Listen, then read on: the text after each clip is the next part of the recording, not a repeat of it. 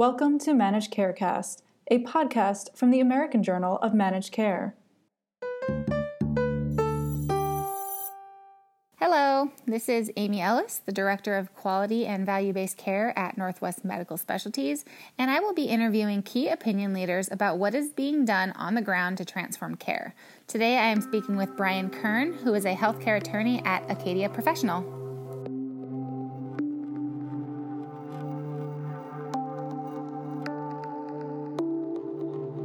Hi, Brian. Thank you so much for being on today. I'm looking forward to hearing about your perspective in value-based care. Thank you for having me today. Can you give us a little bit about your background? Yeah, sure. So my background's in medical malpractice insurance. I started with an agency right out of college, actually. And my goal was to become a healthcare attorney, actually, and pay my way through law school. So I took a job at an agency that was just starting a niche in medical malpractice. And I went to law school at night, and I ended up graduating law school and had to decide whether to go into the practice of law or into insurance. And I ended up choosing insurance. So even though I passed the bar, I decided to start to talk to some of the people in the industry. And I ended up joining one of the partners in that firm. And we broke off and started our own firm called Argent.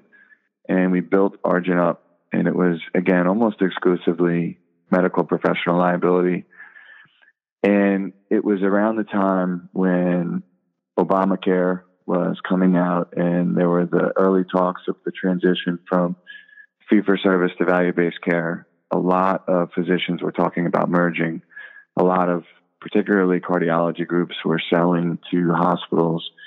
I think we, out of the similar fear that drives physicians often to consolidate, we looked to do some M&A activity ourselves and ended up going to a private equity-backed company. And that company ultimately sold. And in my case at least, I finished out my contract with that company and decided to move on.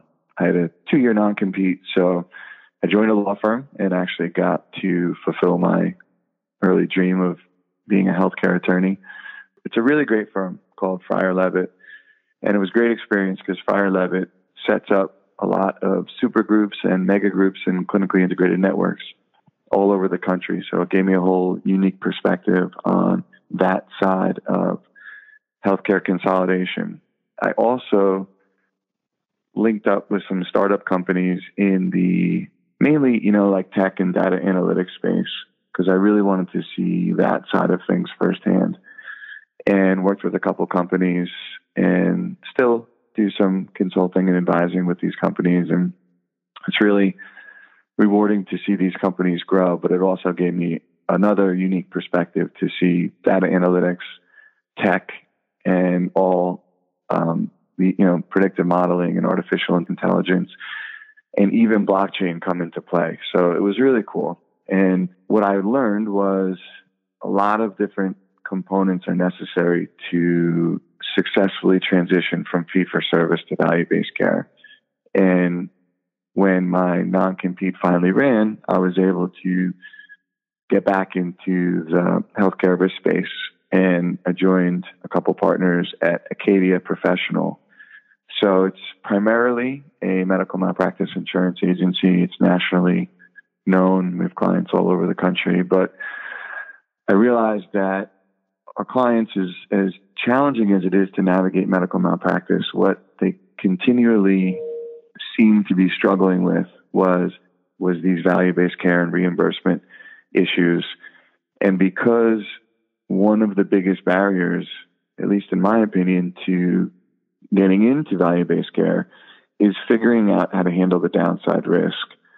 We and I have spent a tremendous amount of time trying to almost create a market to help physicians wanting to get into value-based care handle the downside risk. Because, Amy, as you know, in order to get these agreements, oftentimes you have to take the downside risk of patients. So this is how we've been spending our time, and it's been very exciting. Yeah, that's really interesting. So do you see, I mean, you kind of touched on this, but what are the opportunities that you're seeing for practices when it comes to, two-sided risk and value-based care? Yeah, so we see a lot of them, and it's really cool. So the bundled payment program that the government started, BPCIA, was our first official foray into value-based care. And I linked up with a convener who wanted to get into the program.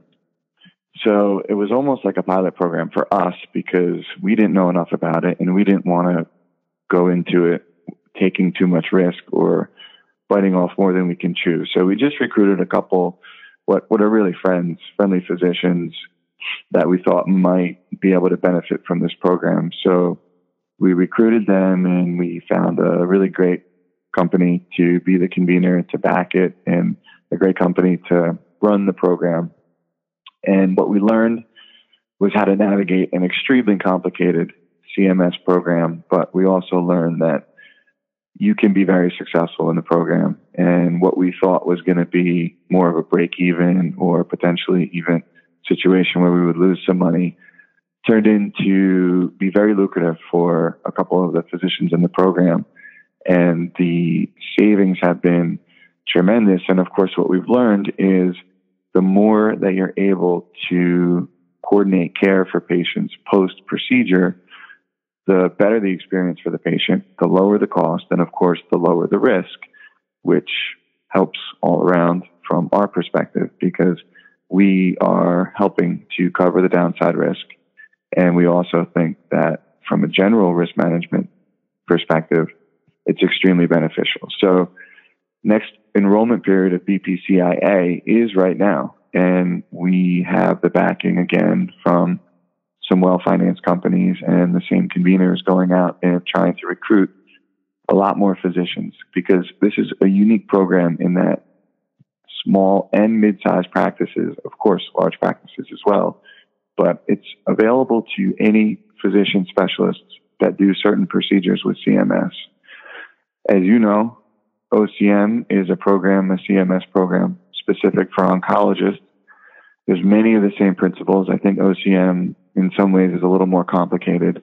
And then, of course, the ACOs, the population health side of things, I think is the most complicated, but the principles, again, are very similar. And this is, Amy, what you're so incredibly skilled in, the data analytics side of things. That's really the starting point. You have to get great data. If you have great data, it's only as useful as the person who's able to analyze it and use it in a way to instruct behavior. And of course, coming from the risk side, we are not clinicians. And it's very important that any of our physician clients or whomever we're speaking with understand that we're not trying to tell anyone how to practice medicine. We shouldn't, and we don't. It's more about trying to use data to help physicians understand the cost. And if a cost is really high because there's better outcomes, that's one thing, and we would support that 100 times out of 100. But if there's a situation where there's two courses of treatment and the outcomes are exactly the same, but one is far more expensive, those are the areas that I think can be guided by data analytics. And it's not just a situation where we're trying to help physicians make money. It's a way to help the general good of the program, of course, but far more important and more specifically, often patients take on 20% of the cost of cancer care or any kind of care that they may be receiving. And that's a massive financial burden. So not only do these programs, in my opinion, generally improve patient satisfaction and give patients a better healthcare experience, but it also saves them money. So I like value-based care for that reason. I think it needs to come a long way, but at least the principle and philosophy behind it is a very rewarding one because everyone's interests seem to be aligned through value-based care. Yeah, I couldn't agree more. I think that, moving into the future, yes, we are potentially putting ourselves at risk, but If the patient is the North Star, you're always going to be heading in the right direction. And I think that exactly what you're saying, BPCI and data analytics and looking at how we performed and how can we improve that, I think is definitely moving in the right direction. So here in August, practices are going to be getting their performance period 4 reconciliation reports. And if they did not achieve a performance-based payment in the first 4 performance periods of OCM, they're going to either have to leave the model or go at two-sided risk. What are your thoughts about that? Going at risk is obviously a big decision, and it's why we've spent so much time trying to create what's really known as a stop-loss insurance market. Stop-loss has been around for a long time for capitation type programs, and hospitals use it historically whenever they're taking risk, and it plays into captives, and large payers have used it, of course. But there really is no active market for stop loss for these value-based care programs for anywhere from the small practice to the mid-size to the large medical practice. It's just not a big space. We felt it was incumbent upon us as really national leaders in the risk space to try to make this market. And it's been incredibly challenging, but we are making progress all the time. And that's rewarding. So as it pertains to OCM, we finally have companies willing to work with oncology practices and assume some of the downside risk. This is great because it's not a situation where you just pay a premium and then you're almost beating the system, because the market wouldn't allow that to happen over any sustained period of time. What it does is it allows groups on the fence to understand what their maximum downside risk is in order to stay in the program and learn. There's tremendous benefits of OCM just by being in the program. The MEOS payments, the potential for the APM, advanced practice model or advanced payment model, increase in reimbursement, and of course the upside. So it is important for practices to factor all these things in and to transform their practice in a way that is going to make them successful in these programs, because those that invest the resources and, frankly, Amy, have people like you, not that anyone could replace you, but have people who really understand the data and can be successful in these programs and then tie in all the other important factors. It's not just for the success in OCM, but we think, of course, the downside risk piece is what is going to help facilitate continued participation in the program. It's also to understand how to treat a patient from start to finish away from the whole fee-for-service model. That's important because you can say Obamacare was a Democratic issue. You can say Trump care is a Republican issue, and that's fine, but both administrations have been extremely pro-value-based care. And that has always been a CMS prerogative, I should say, for the last decade or so. And it's not going away. So to us, these government programs are so important for practices to learn from and hopefully take similar models to the private payers, directly to employers, and ultimately, however healthcare transforms from a technology, from an online buying, from any of those perspectives. This is really the beginning of what's going to be a major change over time. Those practices that can really learn, use the payments that they're getting to build infrastructure and be successful, should be successful for decades to come. The practices who are left outside of these programs, sometimes it's simply because they were too worried about the downside risk. They're going to have the biggest challenges ahead. So we're trying to help as many groups as we can get involved in these programs and be successful. That's great. So you mentioned, using data to learn and improve patient care, implementing care coordination. What are other recommendations that you would give OCM practices as they kind of move forward? So I think just being able to access CMS data is such a benefit for being in this program, because you get to drill down and see which patients are experiencing complications, what areas are more costly, what referral patterns may not be beneficial from both a cost and an outcome standpoint.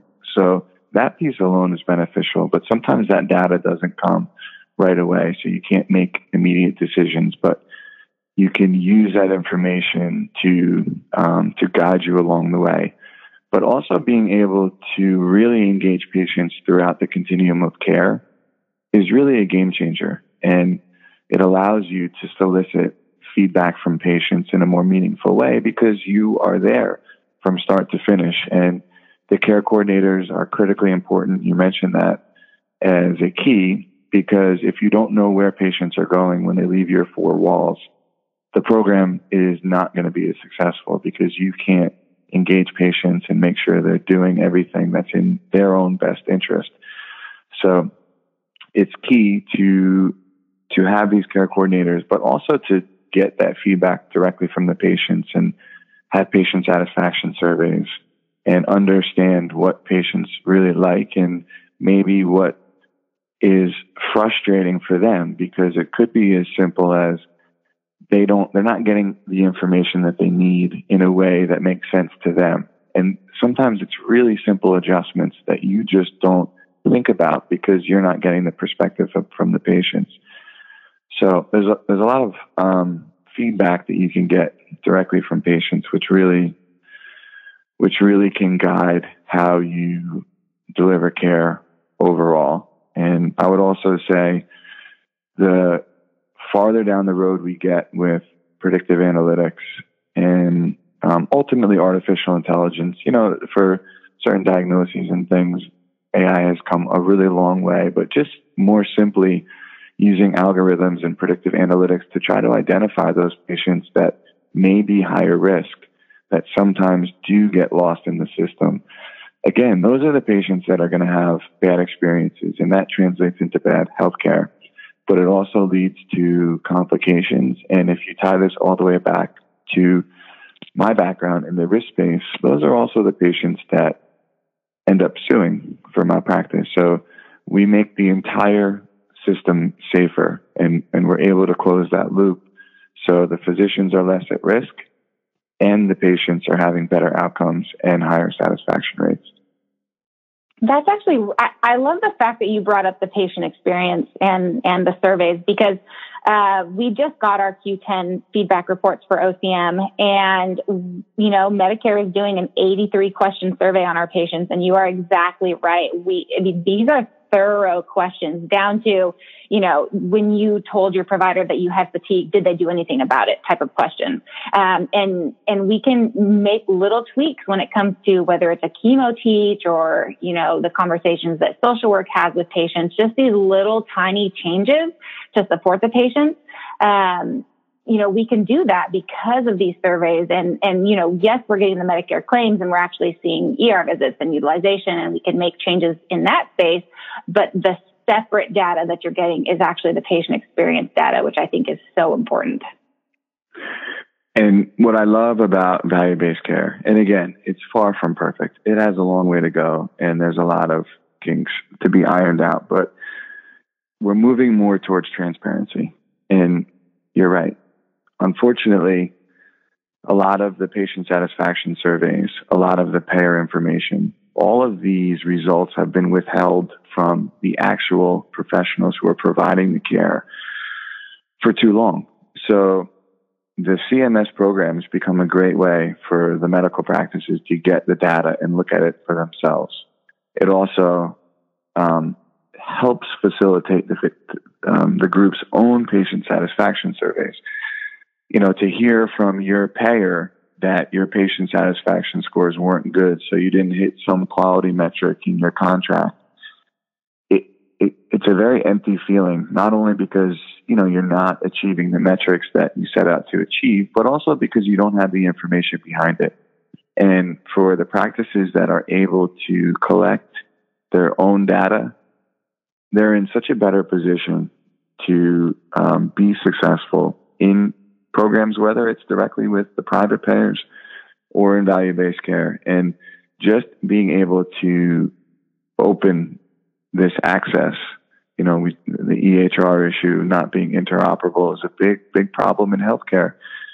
And I think the same is true with the private payers. It's not a transparent situation. Patients always say, why is it so hard to understand the cost of these procedures?